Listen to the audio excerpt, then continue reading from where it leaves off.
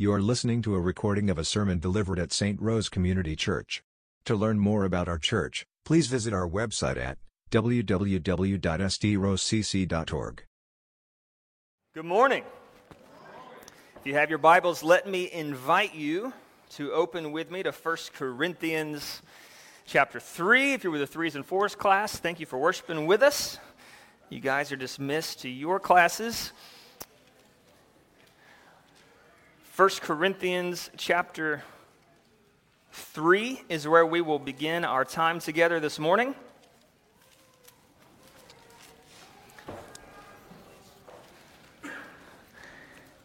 And we will begin in verse 1. We're journeying through 1 Corinthians. Last week, Stephen Picard led us through the end of chapter 2.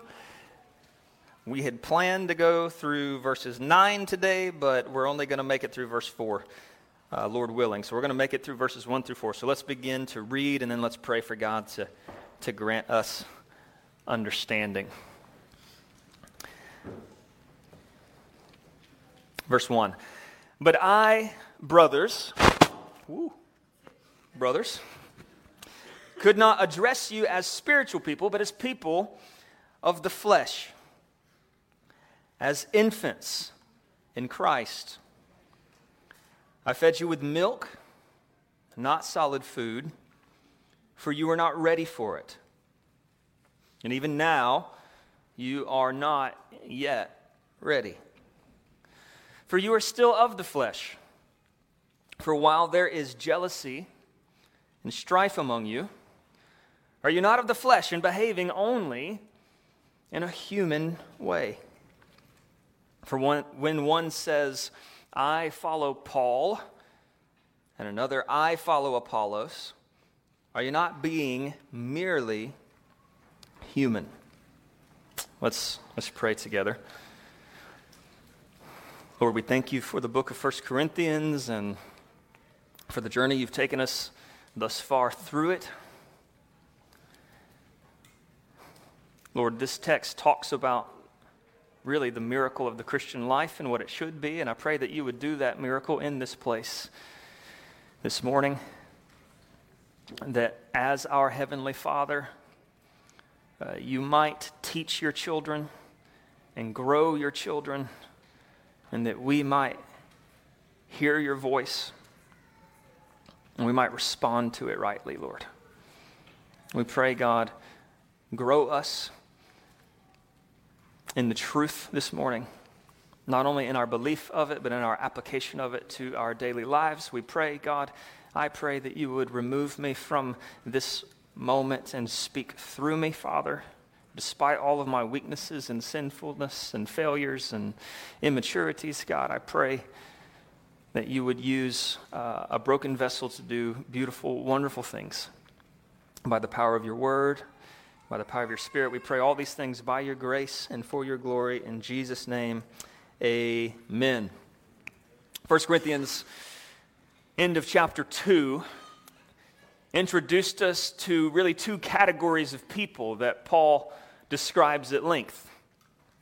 He describes the spiritual person, and he describes the natural person. The spiritual person, most simply, is the one who believes the things that the Spirit of God reveals. In other words, they understand and they embrace the message of the cross of Jesus Christ. Look back with me at chapter 2, verse 10.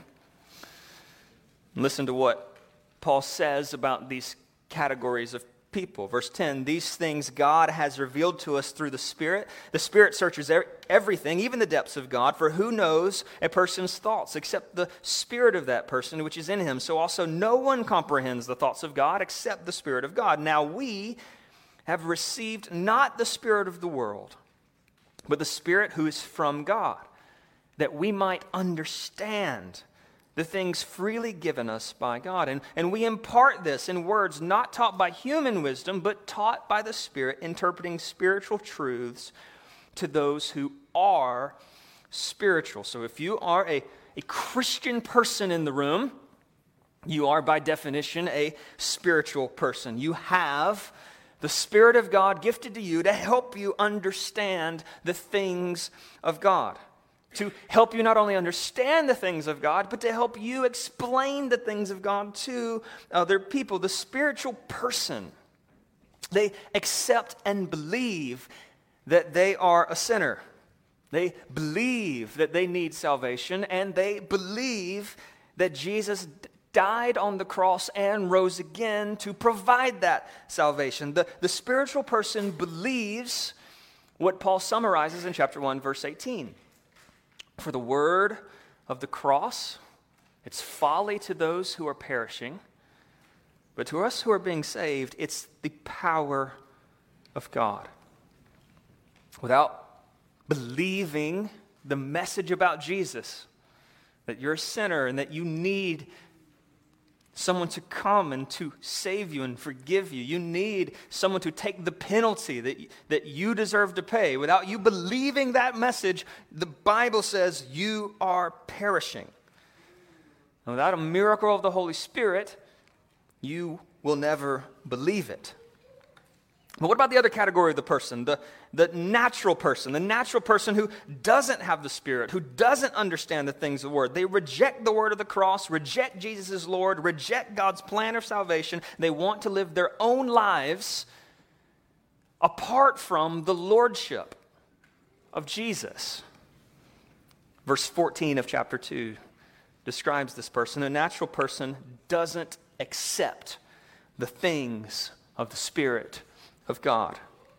They are folly to him. He's not able to understand them because they're spiritually discerned. Two categories of people, very clear. Spiritual people are Christians. Unspiritual people are not Christians. Spiritual people understand the message of the cross and believe it. Unspiritual people do not. Spiritual people are being saved. Unspiritual people are perishing. It's a sobering reality to think of every single person in this room really fits in one of two categories. You are being saved by the grace of God because you've trusted Jesus, or you are perishing forever because you trust yourself. Two categories of people. But what are we to make of the person who believes spiritual truths about the cross, but is still living in a kind of worldly, unspiritual way? Now, I think it's to this category of person that Paul now turns his attention to. 1 Corinthians chapter 3, verse 1. I, brothers, I could not address you as spiritual people, but as people of the flesh, as infants in Christ. Now, notice that Paul is not outright denying that the people in Corinth are actually Christian people. He calls them brothers because he believes, at least for now, he believes they have the same Heavenly Father. He believes you guys really have embraced the only message that saves. Jesus alone saves. But he doesn't just call them brothers, he calls them infants in Christ. Now remember, in Christ is the phrase he uses several times to describe the beauties of what it means to be a Christian. When you put faith in Jesus, you're someone who are now placed in Christ. 1 Corinthians chapter 1, verse 30. This is the language he used. Because of him, you are in Christ Jesus, who became to us wisdom from God, righteousness and sanctification and redemption. Paul does not deny that these Corinthians, with all of their problems, he does not deny that they are in Christ by the grace of God through their acceptance and belief in the Lord Jesus, that only Jesus saves. But he does clarify that they are babies in Christ. Truth number one is this that I think we see in this text. Every Christian starts out as a baby Christian. Every Christian starts out as a baby Christian. He is introducing an analogy to help us understand what happens when someone puts their faith in Jesus rather than themselves. When someone places faith in Jesus, they are made spiritually alive. When someone puts their faith in Jesus, they are eternally, totally forgiven, totally justified, totally set apart for the purpose of God, totally redeemed from sin and death and Satan. To put faith in Jesus is to be positioned in Jesus forever on the basis of his work, not our works. We place faith in Jesus and he saves us from the penalty of our sin. But we are not immediately perfected in a way in this side of heaven to where we don't sin anymore. We are saved from the consequences of our sin, but we still have a sin nature that is now waging war against who Jesus has made us to be. So when we place faith in Jesus, God begins in us what becomes our spiritual journey. Now, we've been promised that the end of this journey is eternal life based on the work of Jesus, not ours. But it does not change the fact that it begins a spiritual journey at which in the beginning we are spiritual babies. Born again, that's what the scripture says, right? When you put faith in Jesus, you're born again. You have a new life in Jesus. But you start out in the new life of Jesus as an infant. Yes, we're spiritually alive like we've never been before.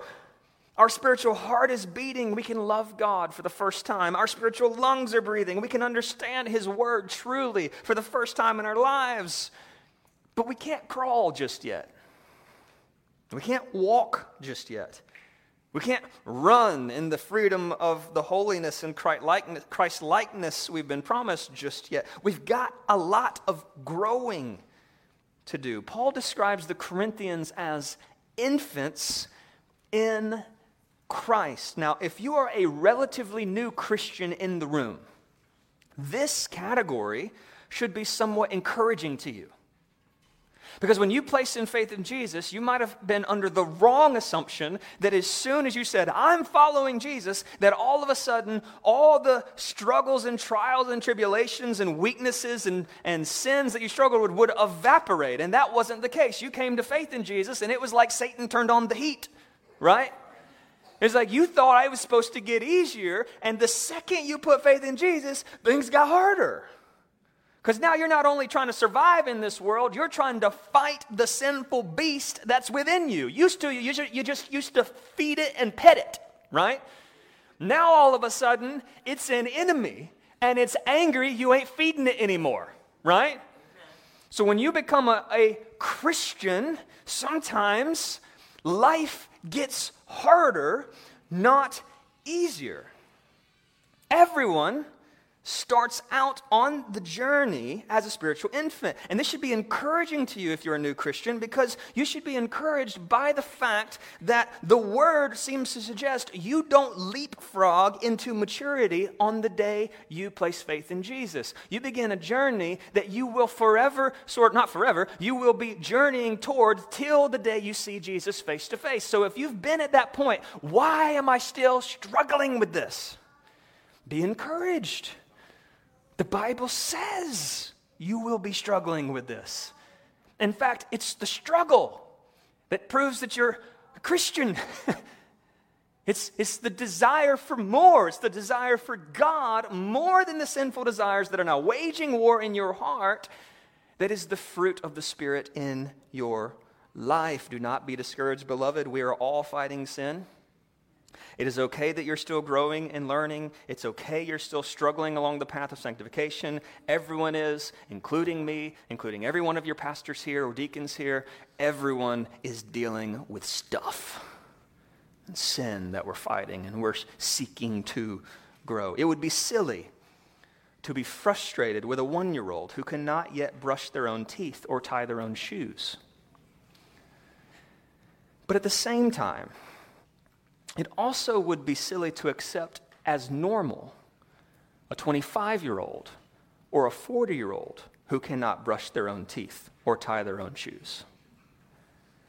Verse 1 assumes that every Christian starts out as a spiritual infant. Verses 1 and 2 also assume you shouldn't stay that way. You should not stay an infant in Christ. Verse 1, brothers, I could not address you as spiritual people, but as people of the flesh, as infants in Christ. I fed you with milk, not solid food, for you were not ready for it. And even now, the phrase is meant to suggest he's surprised, he's flabbergasted, this is concerning. Like, even now, after this much time has passed, even now, after you've heard so much truth, even now, after you've seen so much grace, even now, after you've heard so many sermons, you are not yet ready. Truth number 2, Christians should grow in spiritual maturity. The assumption of the phrase, even now, is that they should be ready by now. Baby Christians should not stay baby Christians.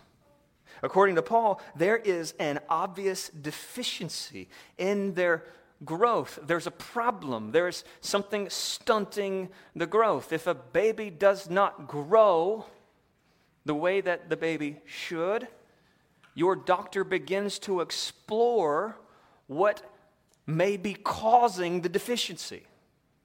What might be stunting the growth? Why is it they're not eating? Why is it they're not taking food? Why is it that they're not gaining weight? Something's wrong if no progress has been made. And according to Paul, these Corinthians have been Christians long enough to have grown up some. They should be chewing on some meat by now, but they're still sipping milk. Paul assumes that there should be this ongoing maturing happening in every Christian person, a growing that doesn't end until we actually see Jesus face to face and he makes us into what we will always be. For now, we're always growing into what we will forever be. Any progress we make spiritually is a progress that for eternity will not be undone. This is our aim as Christians. This is the ongoing reality of Christian life and ministry. We've been born again through faith in Jesus. We're new creatures in Him. And now all we want to do is grow up in Christ. And we want to help other people grow up in Christ. This is what we do as a church. This is our philosophy of ministry here at this church. What is it we're doing except trying to grow in Christ and help one another grow in Christ? To become what God promises they will be forever.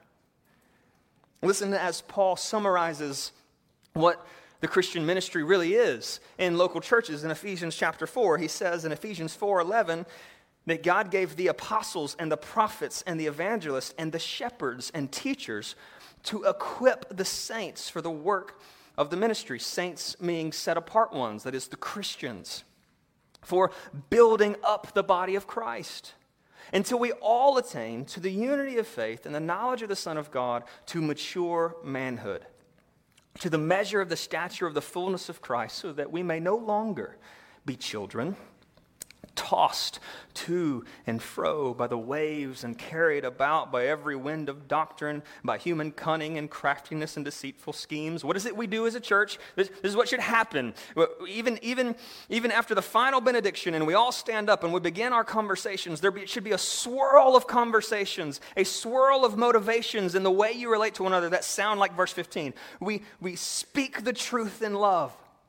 We are to grow in every way into Him who is the head, into Christ, from whom the whole body joined and held together by every joint with which it's equipped. When each part is working properly, it makes the whole body grow so that it builds itself up in love. What does it mean to be a member of St. Rose Community Church? What is your ministry as a member of St. Rose Community Church? It's to grow in Jesus and help the other members grow, isn't it?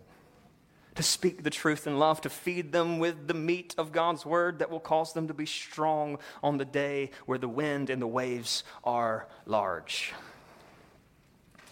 This is what Jesus meant with the Great Commission. Go therefore and make disciples, right? We're helping each other mature so there's no longer any children among us being tossed to and fro by trial and temptation and false teaching. We're working to in the maturing of others, that they might work in the maturing of others, so that 100 years from now in St. Rose, the gospel is preached. Now, if there's not growth, right? If that's not happening, there has to be some kind of abnormality. If there's no progress, there has to be some kind of problem. If there has never been growth, then we need to pause and ask whether we are alive in the Lord, right? Alive things grow. If there's never been progress, we need to ask, are we born again? The Holy Spirit of God does not take up residence in a person's life to leave them exactly the way they were when he found them. Holy Spirit of God takes residence in a person's life to change them from the child of wrath that they were to the child of God that they now are. If there's no progress, then I think it's fair to ask, is the Spirit present in their lives? The Holy Spirit makes us spiritually alive, but he then begins to make us spiritually mature over time. Ephesians 2:10, we are his workmanship created in Christ Jesus for good works which God prepared beforehand that we should walk in them. The Spirit saves us, and by all this leaves us with a question, though. What is the spiritual adult? What is maturity? What's the difference between sipping the proverbial? You think solid food is some sort of deep, mysterious, theological point that you've yet to discover and you need to dive more deeply into. But I want you to look at how he describes what the opposite of the spiritual maturity is, okay? What's the opposite in the text? Let's follow the argument that Paul is actually using here. Verse 2, I fed you with milk, not solid food, for you were not ready for it, and even now you're not ready. Now, why are they not ready? Why are you not ready for whatever the meat is? For you are still of the flesh, for while there's jealousy and strife among you, are you not of the flesh and behaving only in a human way? So according to Paul, the spiritually immature person is a fleshly person. In another parallel way, he describes them as acting merely human. So to be fleshly, to be acting merely human, suggests that they may have received the truths about the Spirit of the cross of Jesus Christ, but they're still thinking and processing and acting according to the desires of their fleshly self. So they might know some true things, but those true things have not come to bear on how they think, act, speak, behave as Christian people. These kinds of people may likely find that they identify, relate to, and find an easier time befriending non-Christian people than Christian people, because they do not live in the world or see the world through the lens of the gospel they say they believe in.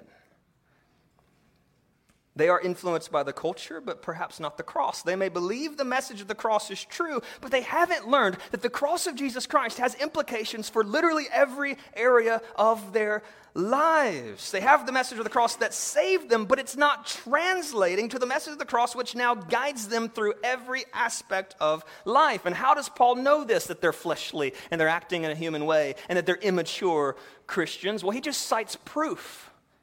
Verse 3. There is jealousy and strife among you. Are you not of the flesh and behaving only in a human way? So Paul knows that they are still sipping milk, particularly because of the way they relate to one another in the body of Christ. Do you see that? I've met some people that know a lot of what the seminary would call meat, but are not spiritually mature people. Go to seminary.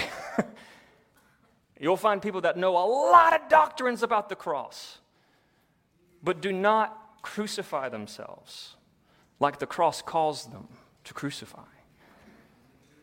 They are entertaining jealousy in Corinth over another. There's a kind of pride which elevates self, even wishes for the downfall of someone else.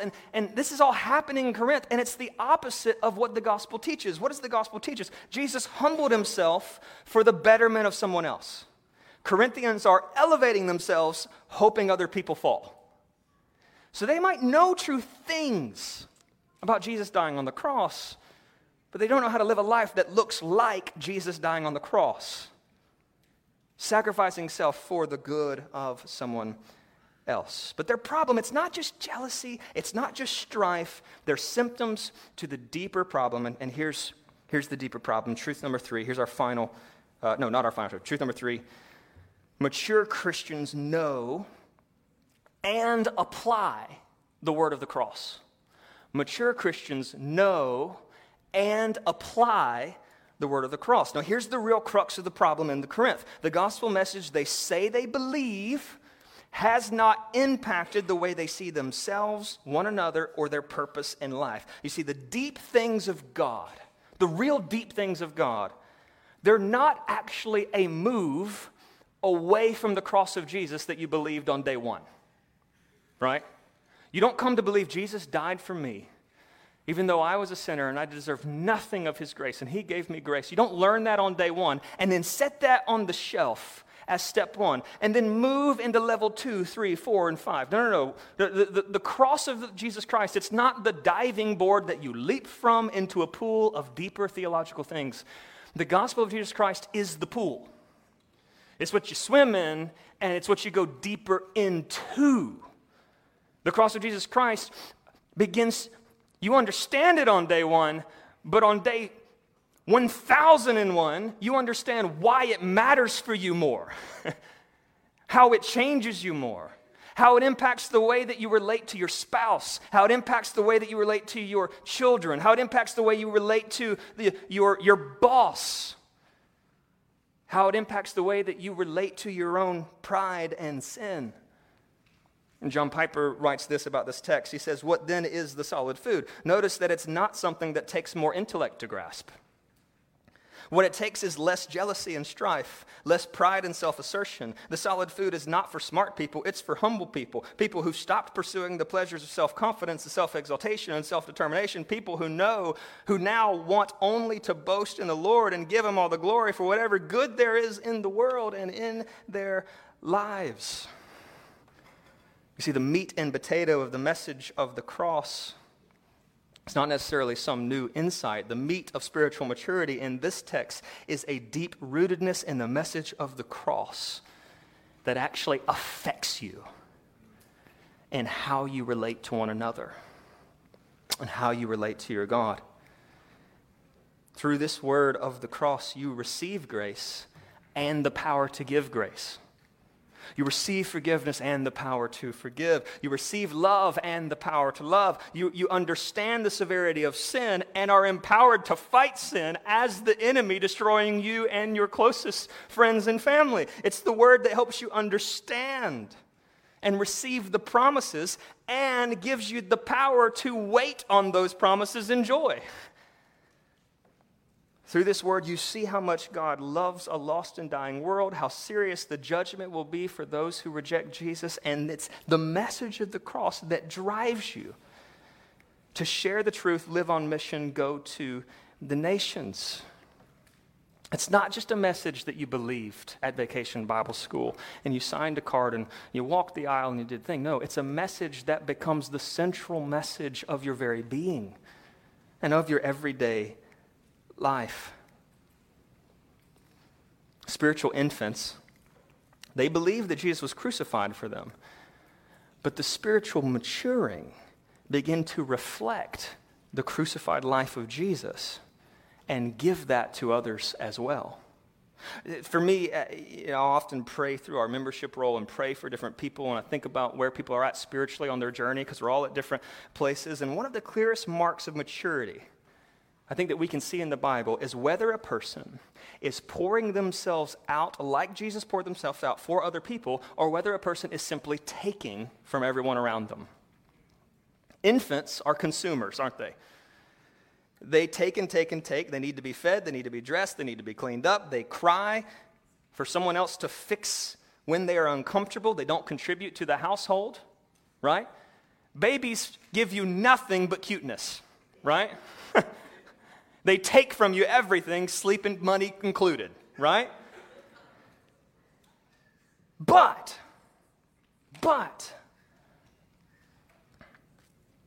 the adult, the spiritually mature, they give.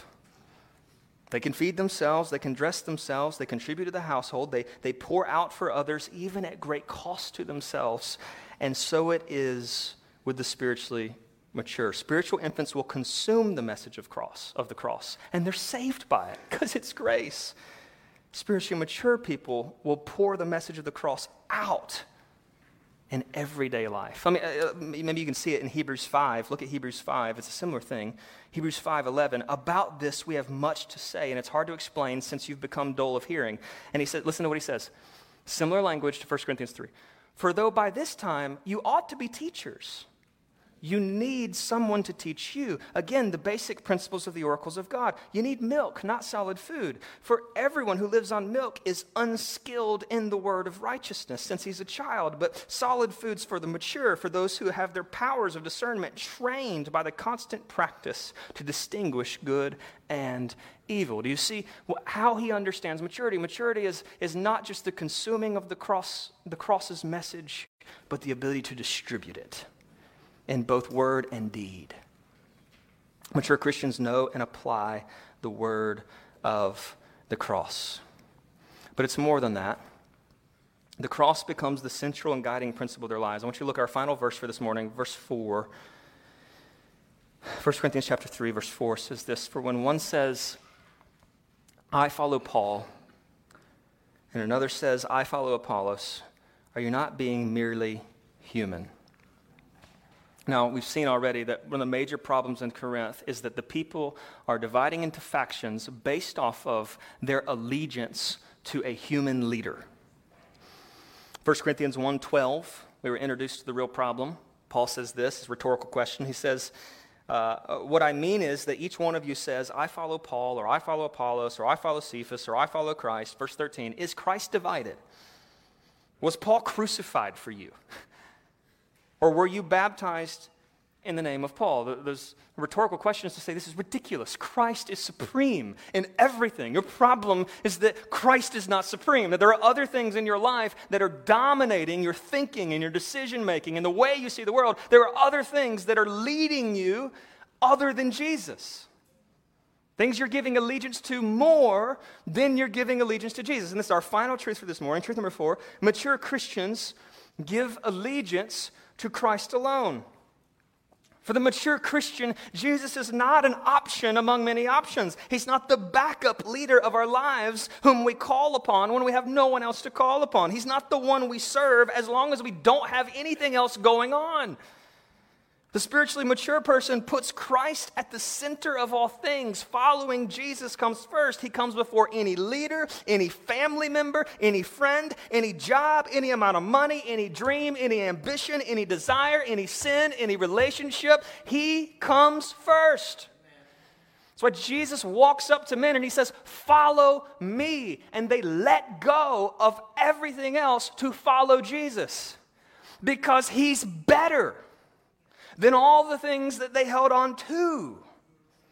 The spiritually mature see the world through a heavenly lens and not a human one, an eternal lens and not a temporary one. They're always asking the question, not how can I please myself today, but rather how can I please my Lord today?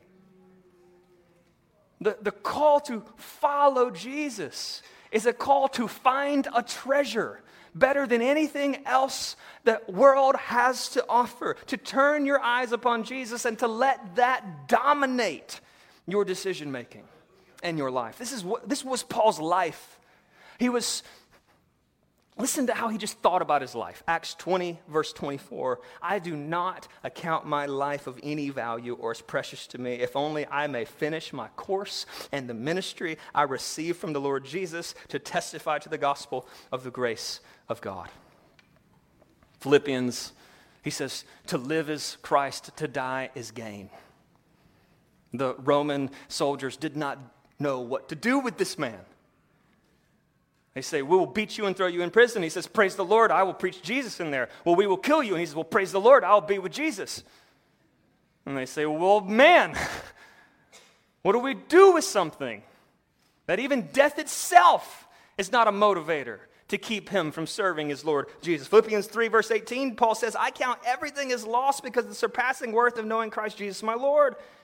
He says, I've suffered the loss of all things. I count them as rubbish in order I may gain Christ and be found in him, not having a righteousness of my own that comes from the law, but that which comes through faith in Christ, the righteousness from God that depends on faith, that I may know him in the power of his resurrection. I might share in his sufferings, becoming like him in his death, by any means possible that I might attain the resurrection of the dead. Now listen, he's speaking about his own journey in this, right? Verse 12, not that I've already obtained this or am already perfect, but I press on to make it my own because Christ Jesus has made me his own.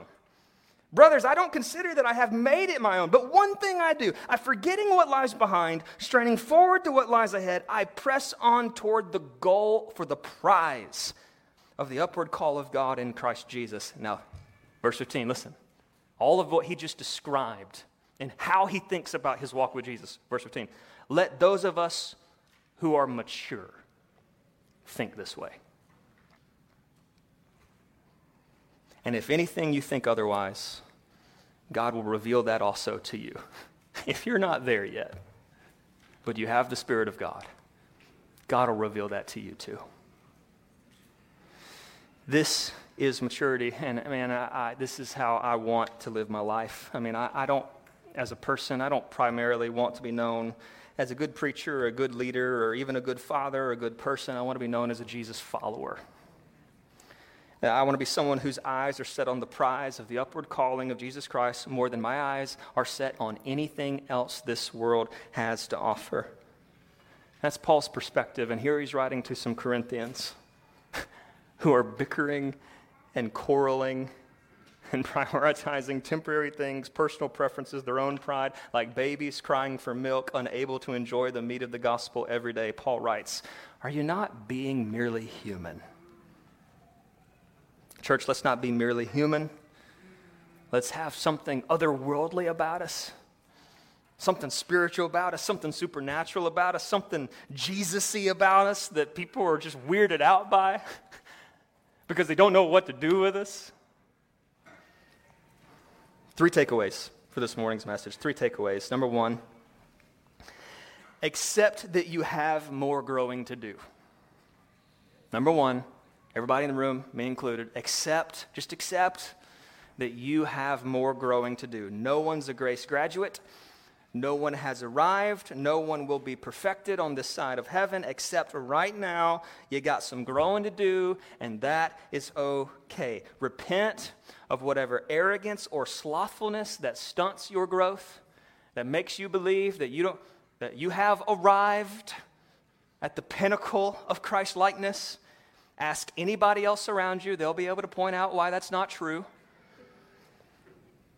Accept that you've got some growing to do. And look for people to point it out in you. Like, you should want people to say, hey, I've noticed this sinful tendency in you. You should want that. Are you in a place that you can receive that, or are people afraid to tell you that? Cultivate in you. I just listened to a podcast of a pastor that spoke off the cuff in a big conference, and he was a little bit snide. He was a little bit, he came off a little bit arrogant. And another pastor in another state wrote him a letter and said, I don't think that what you said is reflective of your character, and I think it's a problem. And he immediately called that brother and said, you are so right. I am so sorry. And the reason that was possible was because this brother, though he'd been a pastor for 25 years, though he got a doctorate from Cambridge in church history, knew he's got some growing to do and was thankful, right, that someone came to him and helped him with that area. Number 2, assess where you need to grow. So don't just accept that you got to do it. Let's work into the habit of your spiritual life self-assessment. It's encouraged in the Bible. It's the precursor between confession and repentance. You can't confess of something you don't know you're doing wrong. You can't repent of something you don't know that you're doing wrong. You have to take a long look at your life every once in a while and pray the kinds of prayers King David prays in Psalm 139. Search me, O God, right? Know my heart, try me, know my thoughts. See if there be any grievous way in me. Lead me in the path, in the way of everlasting. In what areas are you struggling to apply the message of the cross in your life? Where do you need to deepen your allegiance to Jesus rather than your allegiance to someone or something else? Number 3, last one, aspire to more spiritual growth. Now, what do I mean by aspire? I mean long for it. I mean want it. I mean eat meat, right? Don't be satisfied with sipping on the milk of spiritual infancy. Sanctification, it's a gift of God for you. He's given you the Holy Spirit for your good. Growing in godliness is a good thing for you. There's joy in spiritual growth. There's peace in spiritual growth. There's eternal reward in spiritual growth. Don't be satisfied with less than what the God of heaven freely offers you in the gift of the Holy Spirit. Don't be satisfied for less because you feel like life's pretty comfortable right now. Steak is better than milk. Amen. Grow your appetite for the feast that God has made available to you. Don't be satisfied. Turn your eyes upon Jesus again and again and again until you see him face to face. So that, because here's the deal. Here's what God's doing. He is securing through your life worship and glory for himself, right? Like I want to be able to look at your life. I want to be able to look around while I worship and see, I remember, I sit on the front row, I remember Carly when she was a high schooler. And I see what God has formed her to be today. And just by looking over her direction, I can worship God in a new way, in a fresh way, in a special way, because I've seen grace on display in the journey that God is taking her on. And that grace given results in glory given to the God who's leading her by his hand, step by step by step. This is what a church is. We all get front row seats to God's sanctifying work, taking each one of us from spiritual infancy to spiritual maturity, having some down days and up days and down days and up days, all the way relying on only the Lord who takes us all the way to glory. And we get to worship through that journey together. That's what a church is. And so let's pray. Let's turn our eyes to Jesus. Let's grow in godliness together.